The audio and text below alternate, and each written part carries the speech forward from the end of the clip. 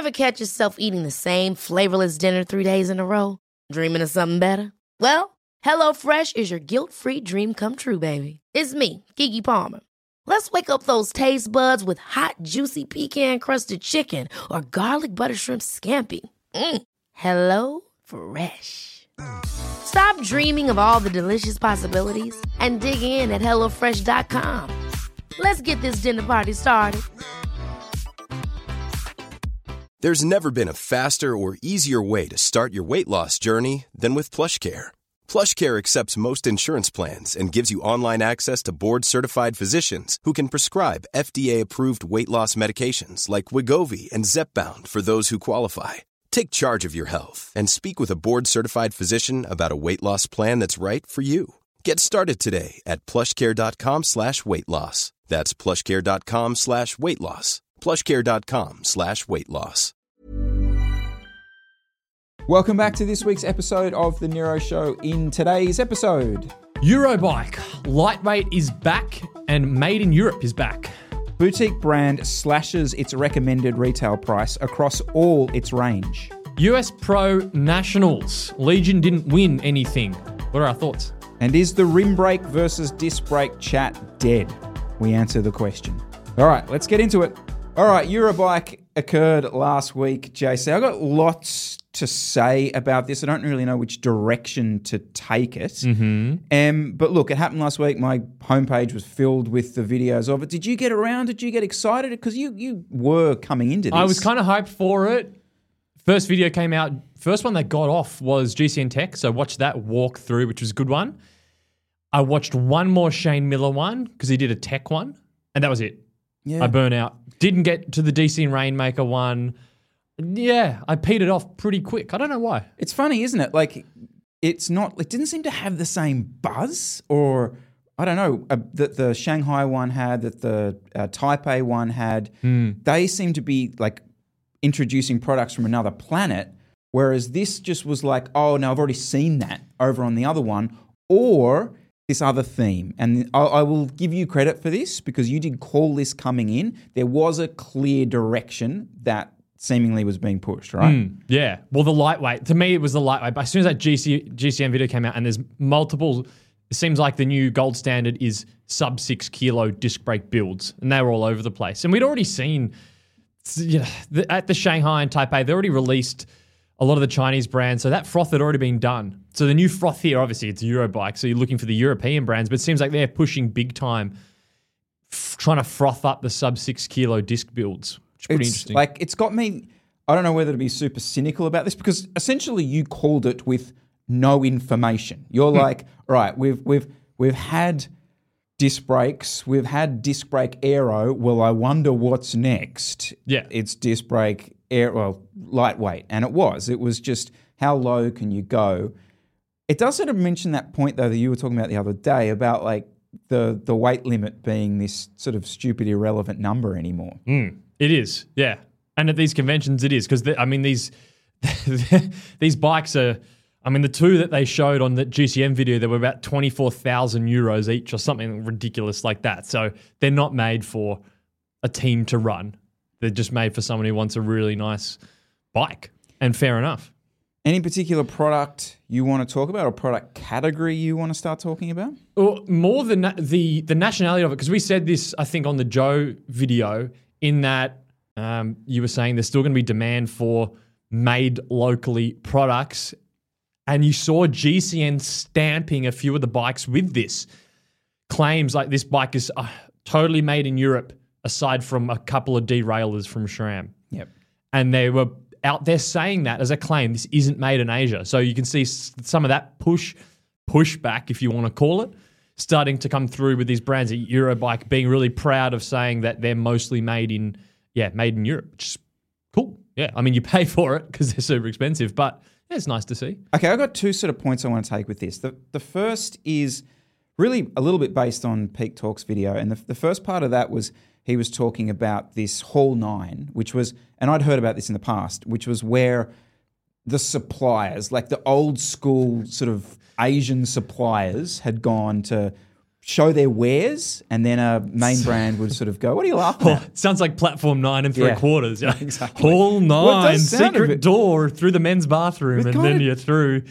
But it even kind of looked like it came across like that. He was Yeah. like, this was Hall 9. This is where the secret deals would take place back in the day. And then he was in there and he's like, oh, Winspace is here, Elite's here, Fastsport's here, and they're just selling direct to the customer now. So it didn't have that same sort of, like the curtain has been lifted is what I'm trying to say there. And it's so lifted now that they've got their own hall and they're just in there like SRAM, Shimano, Look, all the rest of them selling their wares like all the other brands are, you know? So to me, that was sort of almost another step in this like legitimizing those brands. The other one was, so the e-bikes. Yep. All right? Like, to me, not much interesting tech came out of this. It was like, yeah, things got a bit lighter. They looked like there seemed to be some more things made with carbon fiber, all that kind of stuff. But the common thread seemed to be that e-bikes, and he said this, Pete Talk said this in his video, like the interesting engineering stuff that was happening in the e-bike category. Yep. And that, I don't know whether that's a good thing or a bad thing. It's certainly not something that interests me in any way, shape or form. But it's a clear sign that's where the industry has to go. Yeah. It is a bit of an I don't care thing for me. I mean, the thing I do care about, which is funny in that Shane Miller's videos, everyone's doing radars now. All these brands with the radars, which is cool because when I saw that Garmin radar come out years ago, I was frothing it. It looked sick. And now you can get them for, I think some of the brands are doing it for $100 to $120 for a radar. Like, what? Yeah. So, yeah, hopefully some of them are good and come out. And that was interesting to see. The other one that Shane Miller showed, or which you maybe wasn't supposed to, was the, what brand? Oh, the Coratech stand having the 105 mechanical 12 speed. Did you think I would be excited by that? No. No? Okay, good, because I wasn't. Okay, so it's hydraulic shifting, it's 12 speed, but it's mechanical shifting 105. We just did a video on how you can get a rival spec bike with a power meter for 5,000 Aussie. 105 mechanical? Nah, can we be done with mechanical shifting? Yeah. It's obviously the pushback is it's going to be cheaper, but is it going to be that much cheaper than rival electronic with a power meter? And we said all that last week. Yeah. Where that goes going forward. Random product announcement. Can I just point out? Like, obviously, someone at Coratech just got what? Who's filming it? What's going on? And not only that, but I just love the video. It was just like silence. Just hear a photo, his shots of the group set, and silence, nothing said. It's almost like he wasn't allowed to say anything. He didn't want to say anything to get himself into trouble or anything like that. But I don't know. It's nice to have a little sort of slight controversy kind of launched in there. I don't know. Yeah. As a product, it doesn't do anything. And he said something at the video. It was like, the flights to Eurobike aren't expensive, so I'm just putting this video out anyway, pretty much saying, yeah, this is going to probably get a lot of clicks. So I wonder how the video is doing, actually. My only other thing was the power meters, like whole new brands coming out with spider-based ones, pedal-based ones. It was just this whole plethora of them. But it was, again, one of these things of like the guys who you expect to be there, like Wahoo, like Stages, I think 4i weren't there. And it's like, I get that people don't have to turn up to trade shows. That's not necessarily the thing, but it's interesting that this new wave, the Machines, and this one, which really needs a rebranded name. Oh yeah. Pedotech. Pedotech. That does need to be reassessed, I think. Pedal-based one, yeah, super cheap, like really, really impressive, are getting in there. And Eurobike's in Germany and no SRM turning up. Yeah.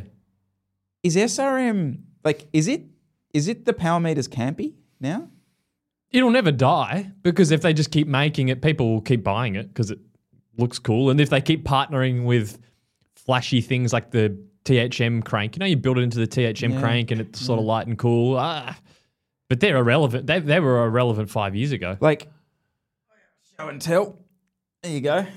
Oh, props. Yeah, props. Sitting around. So that's the 99,000 Shimano SRM in Spider. Absolutely bulletproof. And at the time, was kind of one of the only ones you could get, really. Yep. Now, like, it's probably it's impossible to get an SRM anymore for like under $2,000. Yep.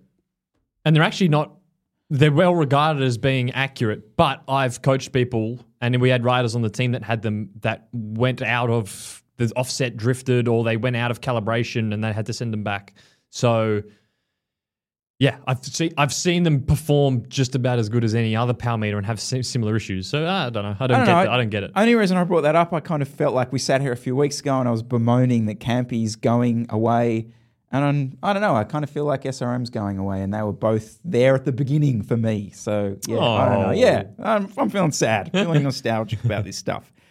Well, look, coming away from watching any of that stuff and talking to anyone that was there, I'm a little bit, not only underwhelmed, but I think it's a really worrying time for the industry, because what seems to be the common thread here is that premium is selling, super budget entry level is selling, and nothing in the middle is selling. Nothing's moving. The fat, the stuff that keeps the industry churning over isn't moving. Now, obviously that doesn't include the e-bike stuff. I'm taking that out of it. But that seems to be the thing you are hearing from a lot of people. What shop did you get this? We had this chat and you were telling me about this. What shop couldn't move?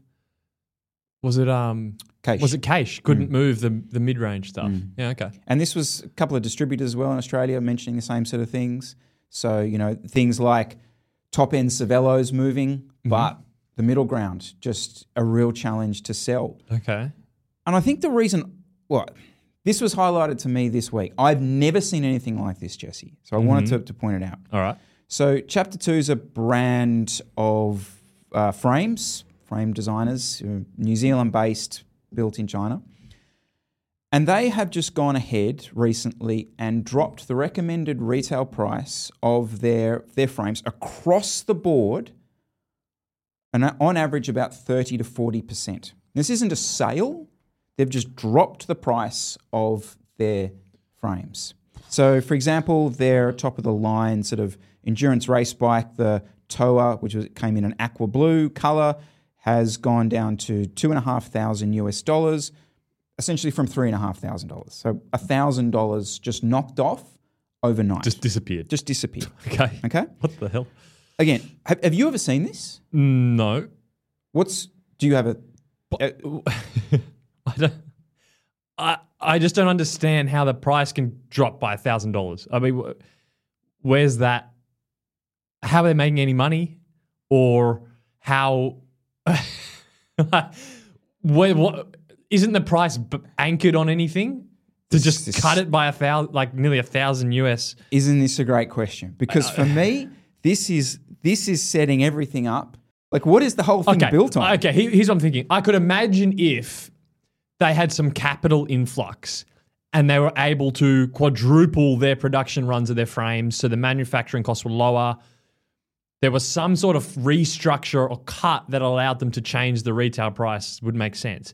But to just basically come out and say, we want to be better value, so we're just going to lose $1,000 a frame from what we were getting before. Extraordinary. It's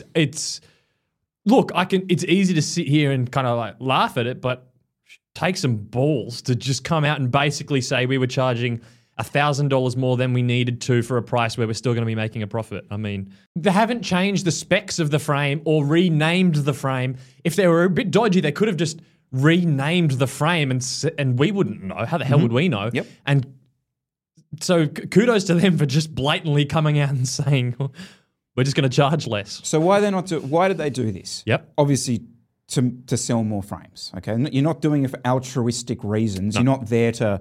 we feel bad for people who can't buy these. That's not the case, all right? I get that. So why are they doing this? I think this comes back to, is it pressure from the Chinese brands, the cheaper budget Chinese frames that are eating that eating that market, or is it the pressure of the mainstream brands doing the complete opposite? Because, it's really hard to find a comp for this brand, and that's the most difficult part of this conversation, because if it was two mainstream brands, we could easily comp them, but it's a tough comparison here. So you could argue they are trying to play in the boutique exclusive, sort of affordable boutique exclusive sort of realm, okay? Yeah. And with mainstream brands just jacking up the prices of that, it's almost turning those into boutique exclusive, and the cheap Chinese brands doing the same thing, well, eating in their way into the bottom. These brands in the middle have almost, there's nowhere for them to go, especially when you're not in the world tour and you're not out there being that sort of performance-orientated type thing. This, for me, is like, what's the phrase? It's like the canary in the mine.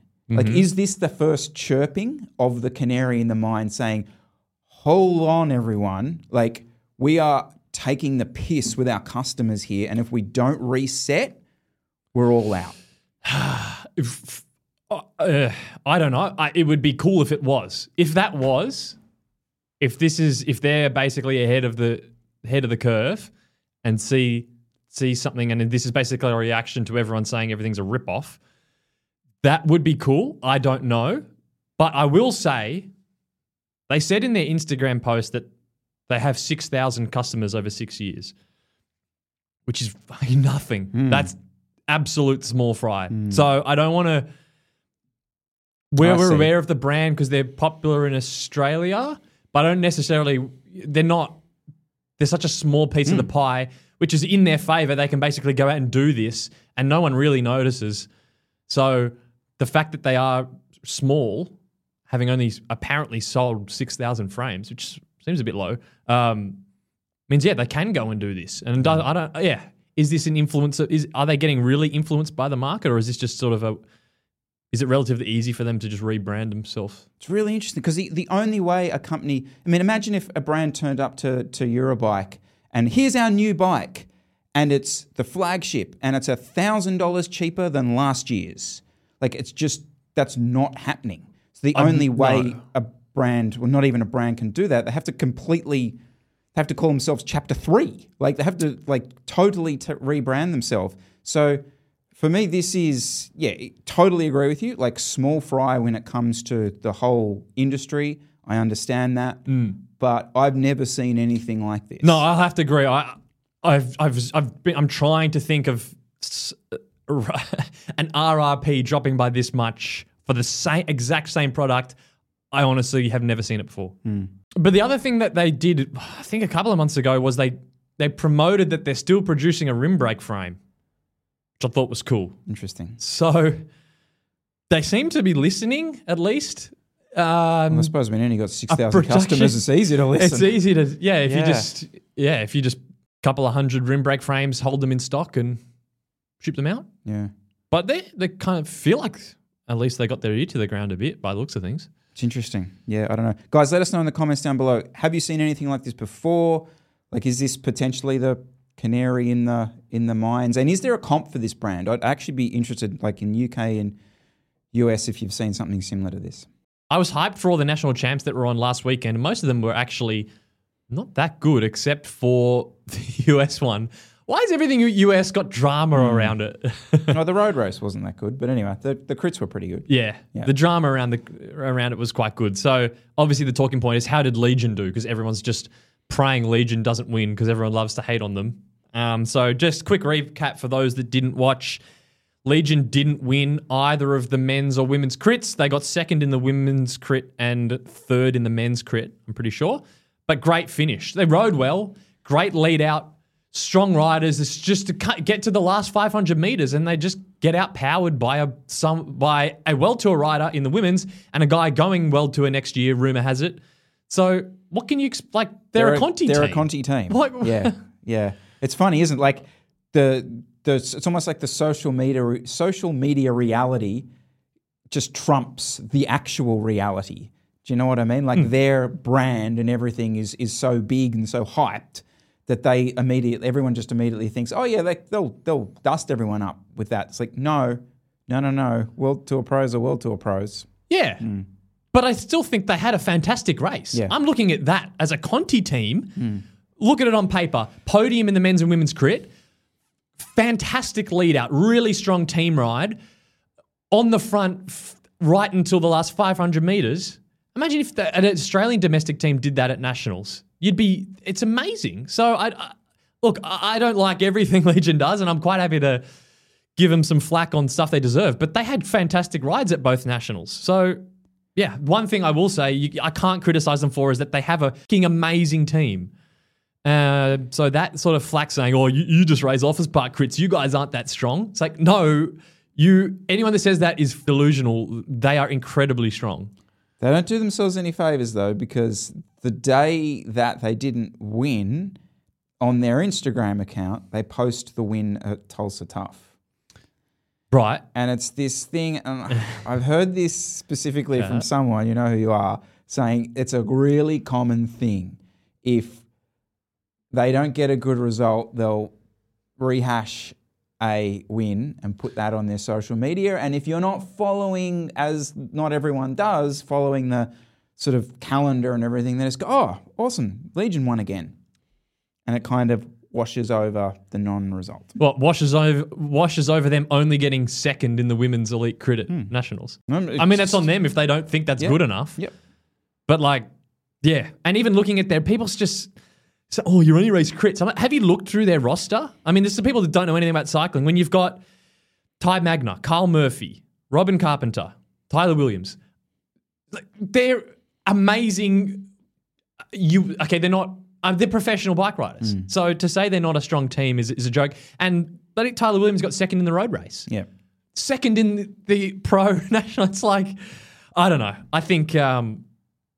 I watched it, and I don't want them to be honest, I didn't want them to win either. I'm kind of watching that crit going, I hope this Jumbo-Visma chick rails these last few corners and doesn't let the Legion rider win because, they kind of do it. They do it to themselves. But I would say on paper, even though they didn't win, I think that Nationals campaign from Legion is... Yeah, it's good. Great. Yeah. I have to say. Yeah, no. Did you watch Quinn Simmons' ride? No, I didn't actually watch any of the... I saw that he won. I didn't... How did he win? Just Good literally win? Too good? Rode people off his wheel. Yeah, look, the guy's only 23 as well. It's crazy to think how young he is. I don't know whether it's the environment that he's in at Trek. It's not sort of quite working how it works in a team environment. It hasn't kind of tweaked for him or clicked for him, I should say. But I don't really see why he isn't doing Pidcock things. Not that probably impresses you very much. Yeah, he wants to be doing more than Pidcock things. Well, I just being up there in those sort of puncher type races. I really kind of feel that's the step he has to make pretty soon. It's interesting because I hadn't heard much of him this year. Let me bring him up in pro cycling stats. He's done a few stage. He didn't do the classic season. Okay, we might be in for. Is he doing the tour? Oh no, he's doing. Yeah, he is. He's up there. Tour de France. Okay, that's okay. There we go. Because he's a classics rider. So if he's not doing the classics, watch out, Tour de France. Yeah, and they should be stage hunting pretty much. Yeah. So you would have hoped that can pop up something actually. Yeah. Yeah. You made a comment in your chat last week about the comparison videos and stuff like that, and it's been ringing a little bit in my brain all week. You kind of said you believe that you're riding an older bike and you believe within your body that it's as good, right? It's as good, if not better, than anything else out there. Yep.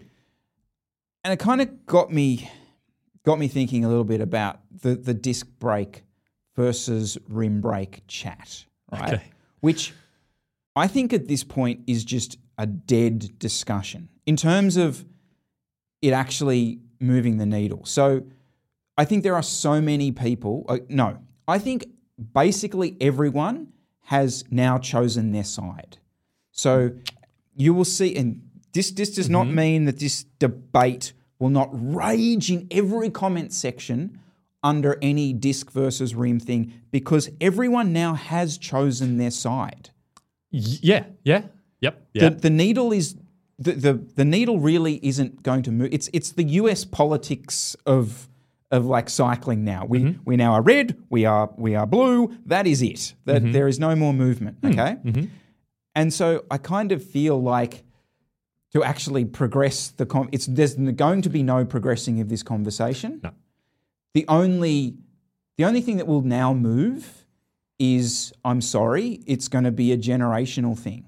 It will be now a really slow takeover. Yeah. Like and a great example of that. I was watching a young bloke was doing a review of a Canyon Aeroad. Like second last year of high school, right? And he'd come from a ring brake bike to this, and like it was the last bit of his review. It was like, rim brake, disc brake, I don't know, these seem a bit better. Like, it didn't really make much difference. So for him, it was like this irrelevant difference that he dealt with.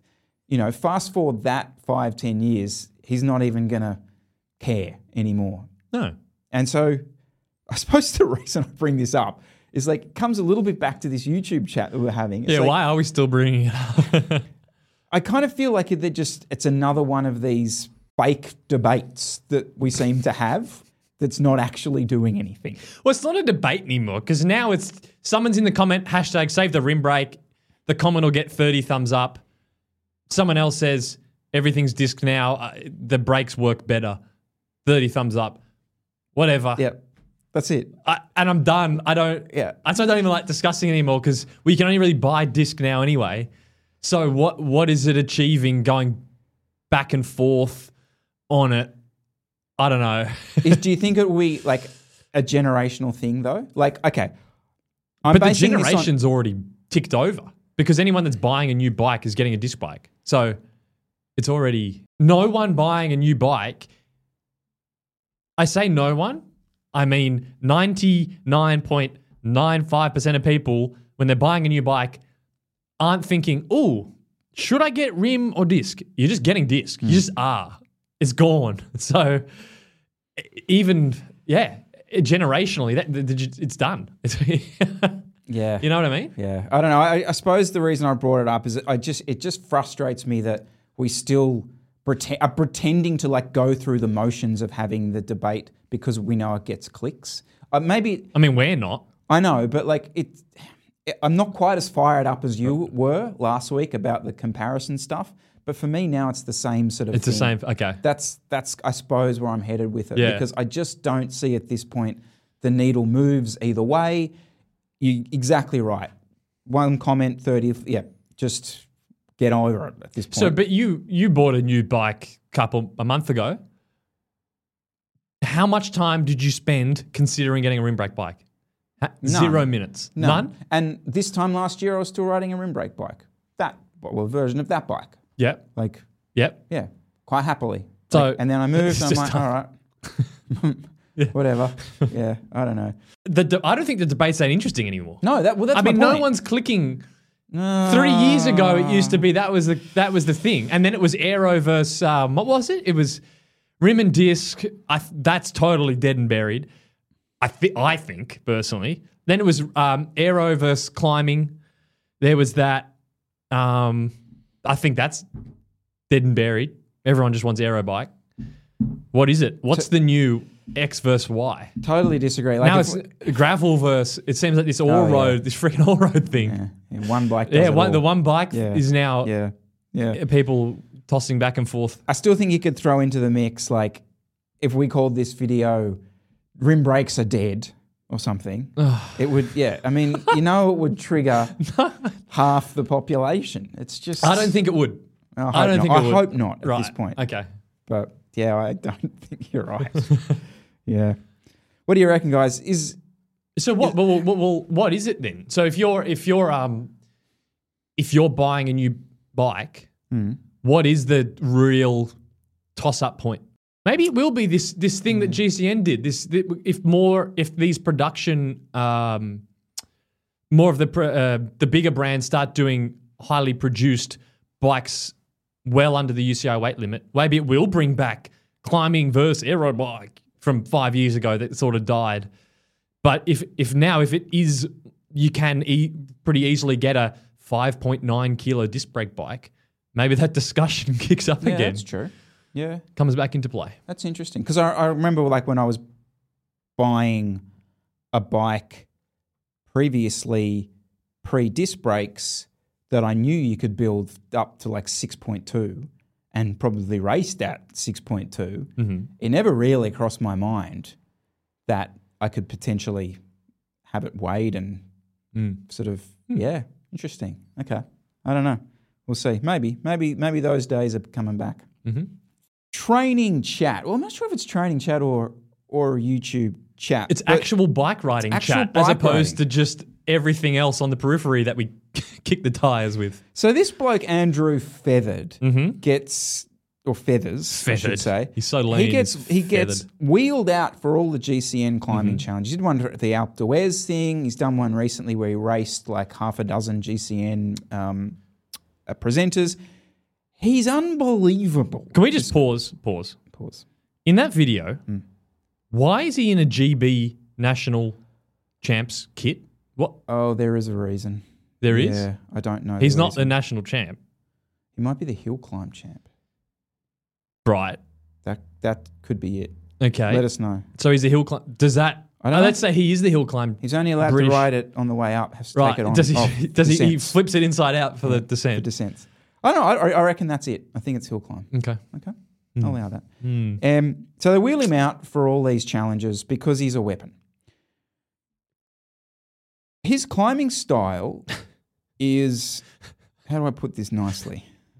It's not Alberto Contador, put it that way. It's horrendous. Well, in fact, it is. Well, it is. It is Yeah. in a sense. He spends... It's like a Wish version of Contador. I don't know the pure metrics on it, but every shot of him riding, all the B-roll, everything, he's out of the saddle. And it's a very unique out of the saddle position, isn't it? Yeah. I mean, I don't know how I would describe it anything other than an indoor, like... You know what it looks like? It's like he's on an elliptical machine. Because he's so upright and he's got the handlebars rotated up and the shifters are up. So he's kind of like on an elliptical, but he's on a bike. It's really weird. So have you seen anything like this? No. The guy puts out incredible numbers. Yeah. Like, are we all doing it wrong? I find this really interesting that it's so economical for him. Wow. It's not.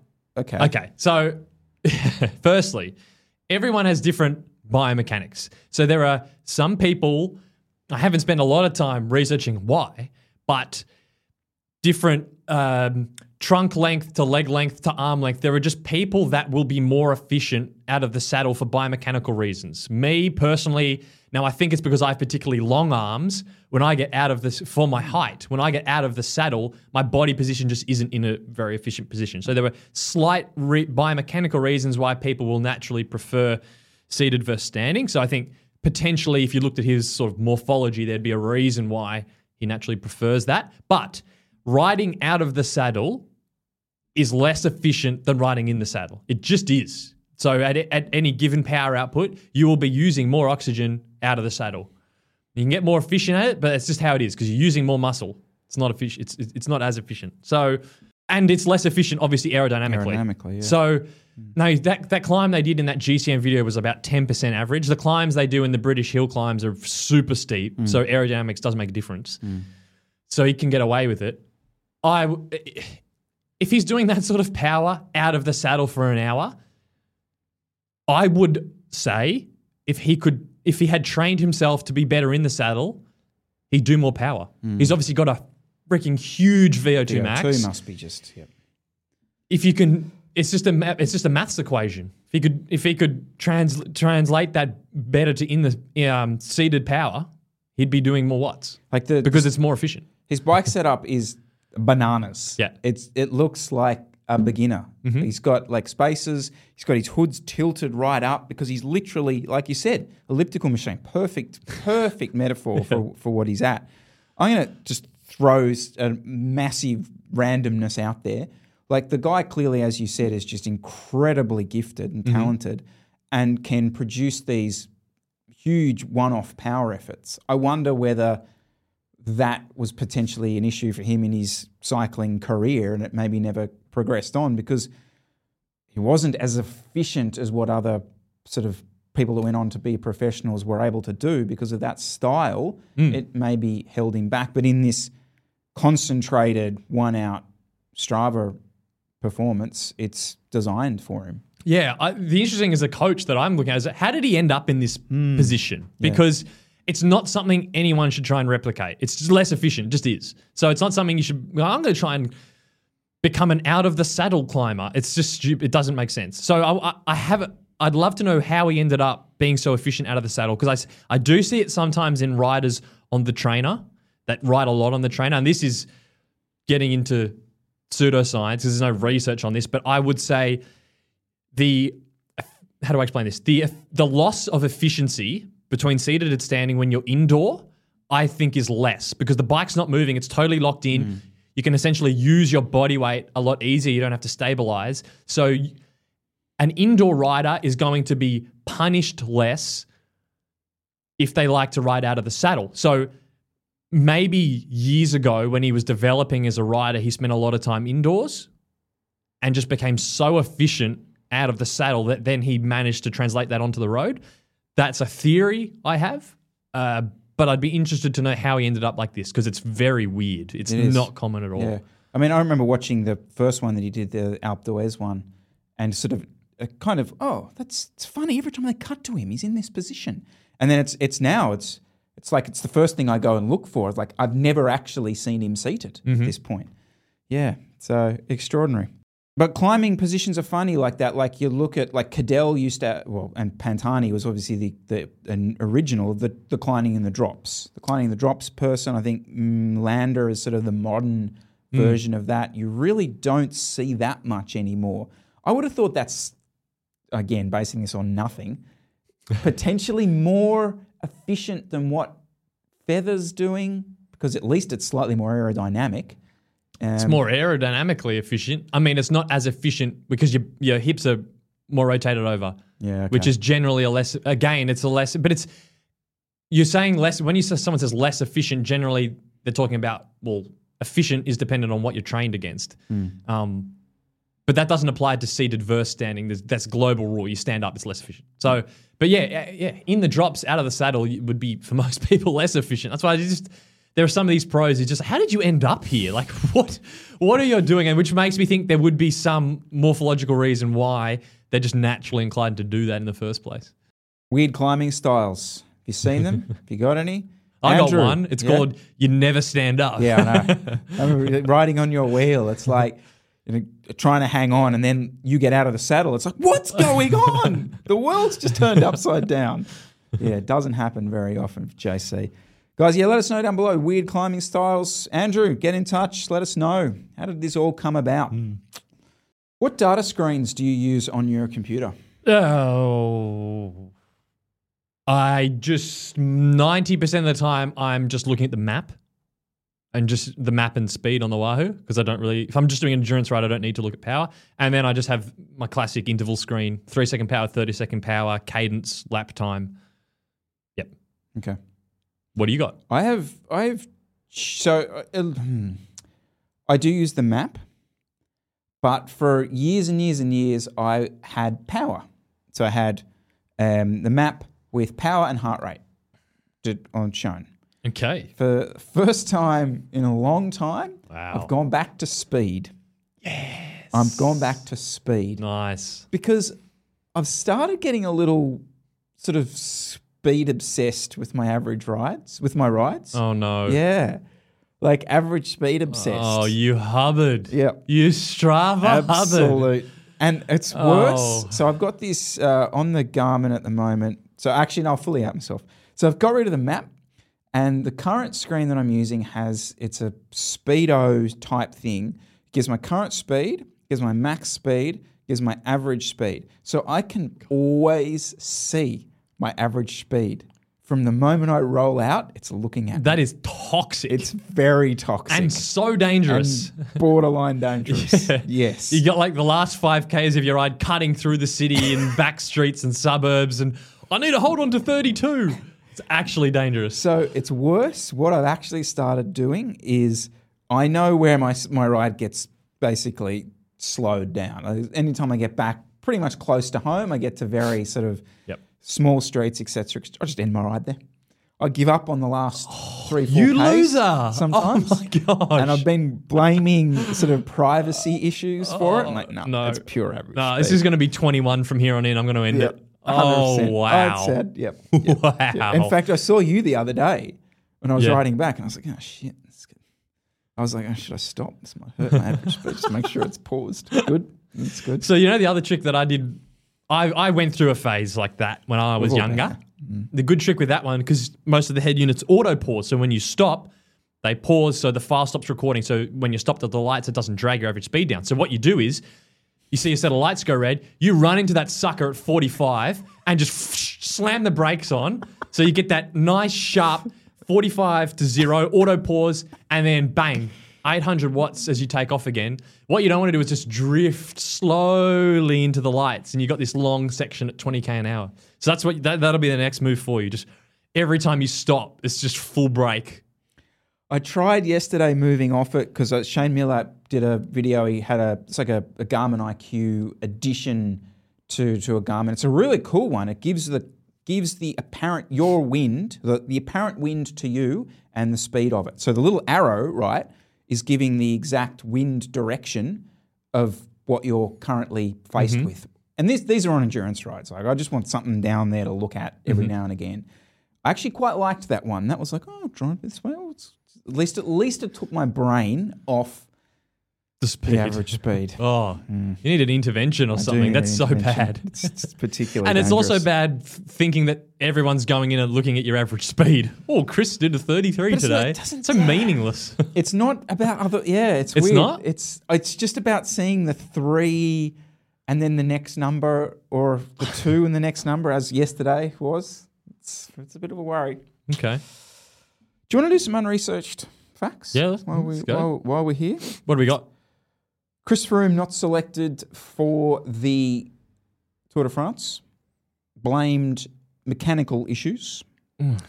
Even though, which is a strange one, given he owns part of Factor and Black Ink. But anyway, we'll just sort of brush over that. That is weird. It is weird. Okay, no. Did he give specifics, or he just said my equipment sucks? He had mechanical issues. Okay. Yep.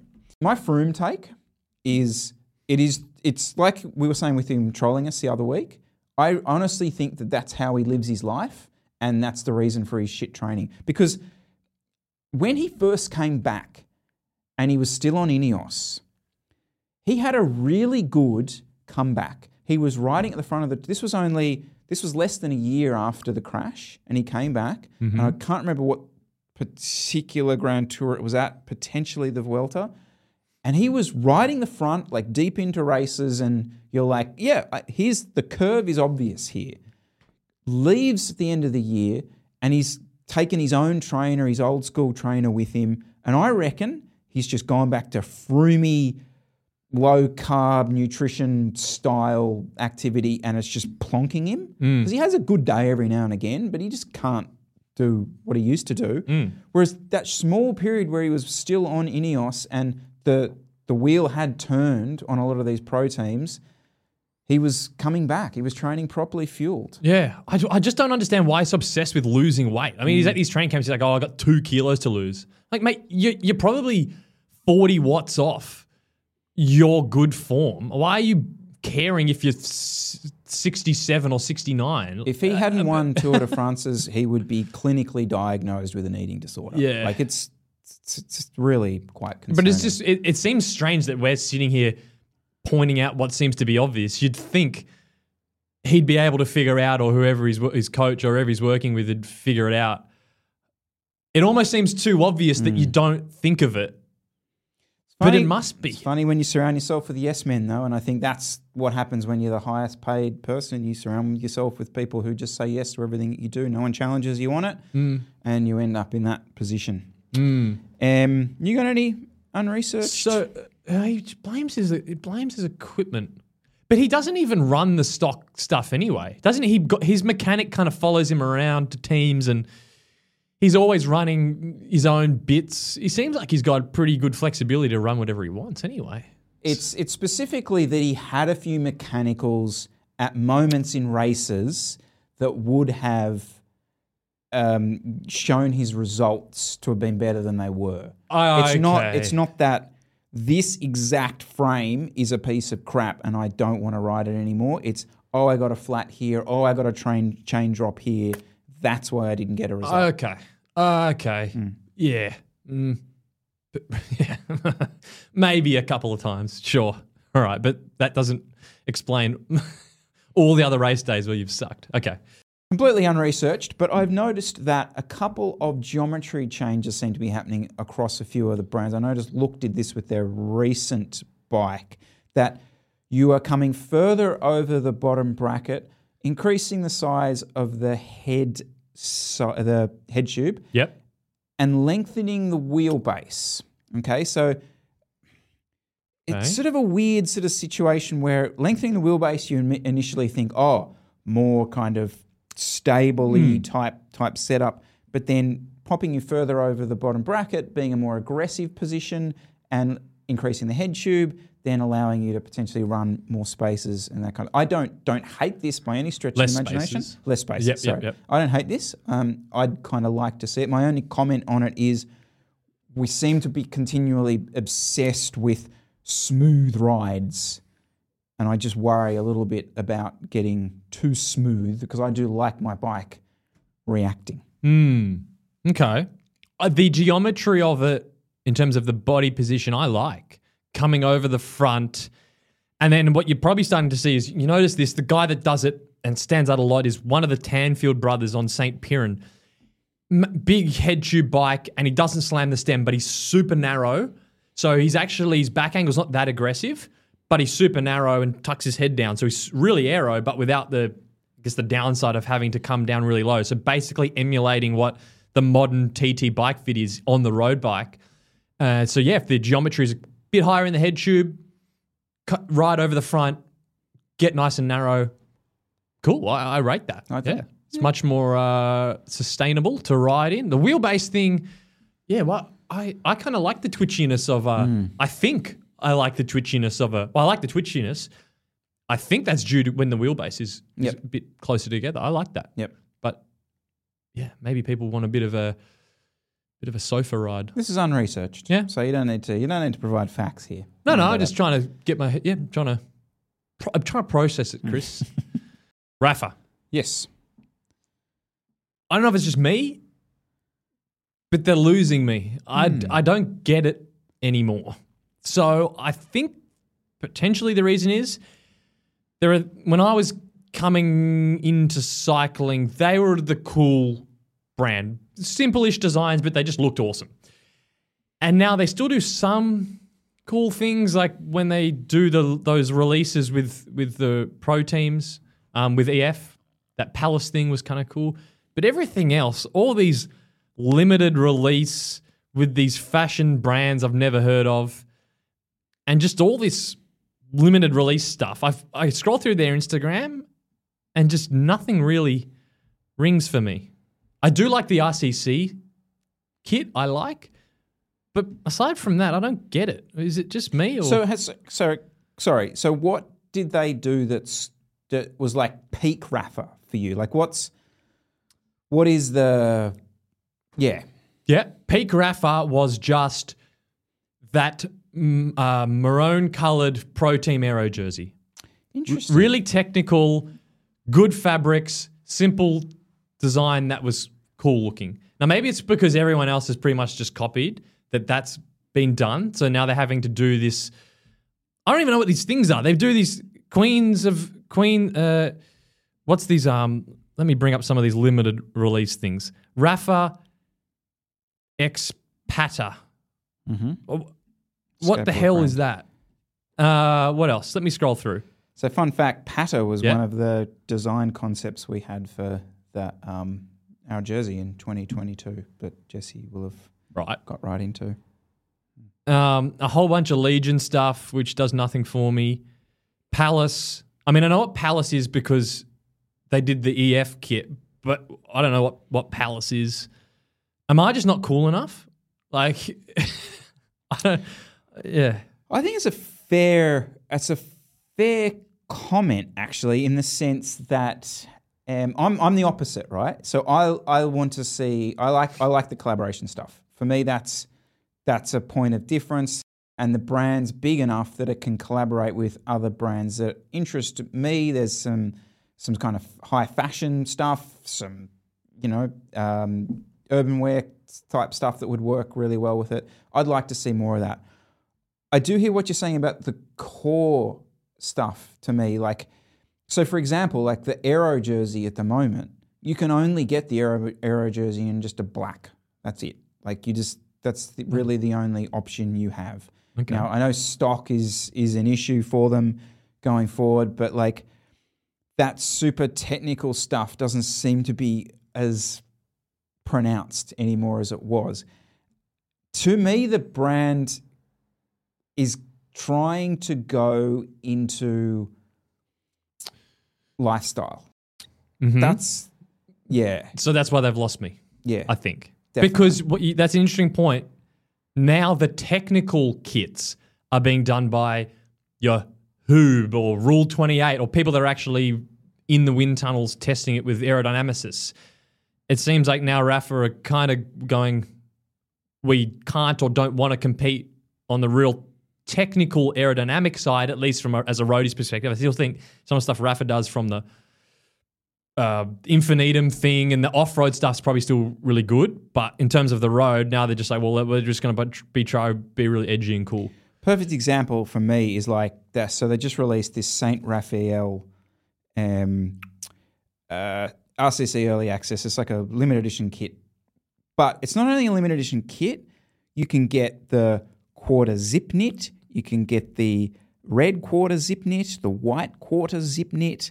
You've got all this sort of lifestyle gear that you can wear alongside the actual kit side of it. But what the hell is Saint Raphael? What is it? I'm sure there's some sort of... There you go. Paying homage to the early origins of our name. Rapha is proud to part with Saint Raphael. I don't know. Okay. Like yeah, whatever. Got Rapha in it with Saint for it. Like to me... Yeah, but why would I froth that? I need to know what the... What... Well, I mean, do people know what I mean, when the Palace thing came out, maybe it's just me. Do people know what Palace is? I mean, the design's cool, but for me to like it, I need to know what the brand is. Do a Rapha and what, Nike? No, if it was like Rapha and Morton, literally. I mean, that sounds really lame, but at least I know what the two brands are. What's these brands that they just, again, maybe I'm just not in the right circles. I don't know. Correct. You're not in the right circles. Rapha and Paul Smith. You know who Paul Smith is, right? Yeah, I've heard of it. Okay. So, but I think that's the point, really, isn't it? Like you've said, it's, you're not interested in that. Yeah. No. Yeah, but I'm a fan of Rapha. I want to be interested, but they're not doing anything that makes me interested. I guess that maybe was my point. Yeah, I think. But they don't need to be, sure. Yeah, they can. I think that's a totally fair point. It's again, it comes down to this thing of them trying to broaden their kind of customer base. Ultimately, what? So Paul Smith, they were cool. Weren't they cool like 10 years ago? Paul He's been Smith. a designer for like 40 years. Yeah, but I haven't heard of them until just then. No. I think I remember hearing them in high school. Fake news, Jesse. No, you're wrong. They're still You're cool? just actually wrong with this, unfortunately. Okay. Yeah. Yeah, I mean, he's gone through ups and downs of his celebrity status as a designer, but it's still pretty high up there. It is? Yes. Firmly believe that. All right. But I don't know. It's pretty clear. We're talking about brands trying to reposition themselves. Well, they're no Balenciaga or... No. Okay. Are they? Who? I feel like I know most brands. What are you talking about? Well, Paul Smith. This Paul Smith thing. Oh, right. No, Paul Smith would be like, another UK-based designer. Comment down below and like help me Ted out. Baker here. or something? Yeah.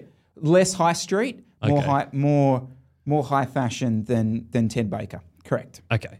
Yes. I just don't... So he wouldn't have standalone stores and a high street. He would have like a collection at a suit place or something like that. Okay. So when Rapha partner with these fashion things, are they trying to pull in the people that are interested in the fashion?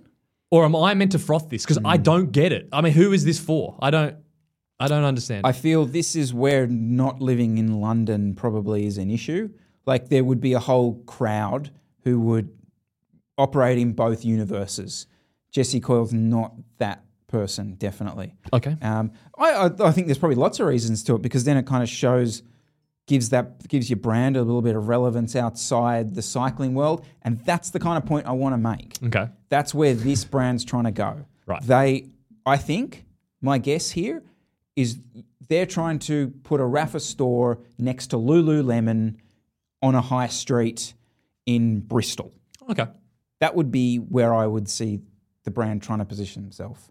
Okay. Whether you're there for the ride probably is irrelevant. Oh, I'm assuming, but that's kind of why I brought it up, because I feel like they're going further away from me, and I was wondering what the go is. Yeah. You've just explained it.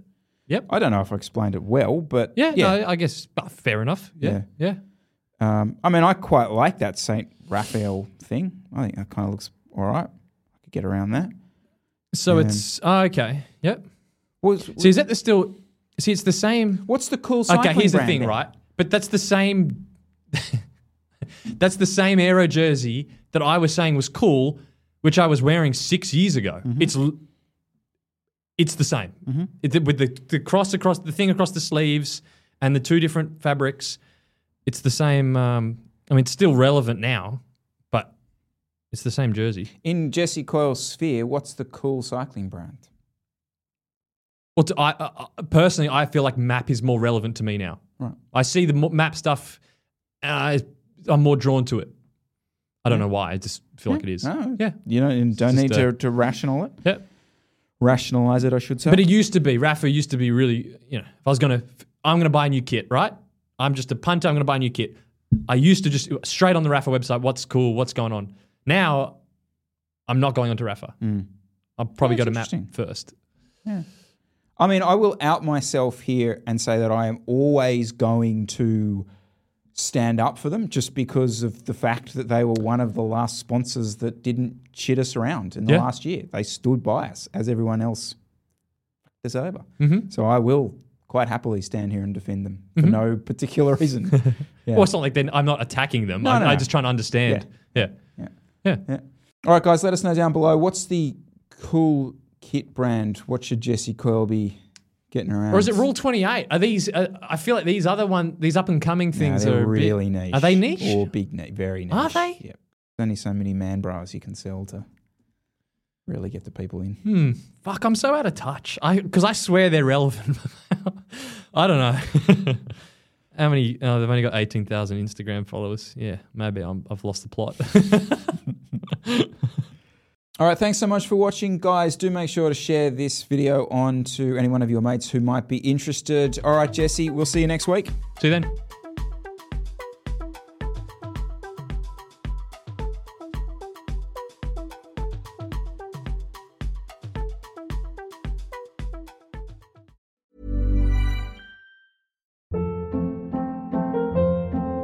Hold up. What was that? Boring. No flavor. That was as bad as those leftovers you ate all week. Keke Palmer here, and it's time to say hello to something fresh and guilt-free. Hello Fresh. Jazz up dinner with pecan-crusted chicken or garlic butter shrimp scampi. Now that's music to my mouth. Hello Fresh. Let's get this dinner party started. Discover all the delicious possibilities at hellofresh.com. Imagine the softest sheets you've ever felt. Now imagine them getting even softer over time. That's what you'll feel with Boll & Branch's organic cotton sheets. In a recent customer survey, 96% replied that Boll & Branch sheets get softer with every wash. Start getting your best night's sleep in these sheets that get softer and softer for years to come. Try their sheets with a 30-night guarantee. Plus, get 15% off your first order at bollandbranch.com. Code BUTTERY. Exclusions apply. See site for details.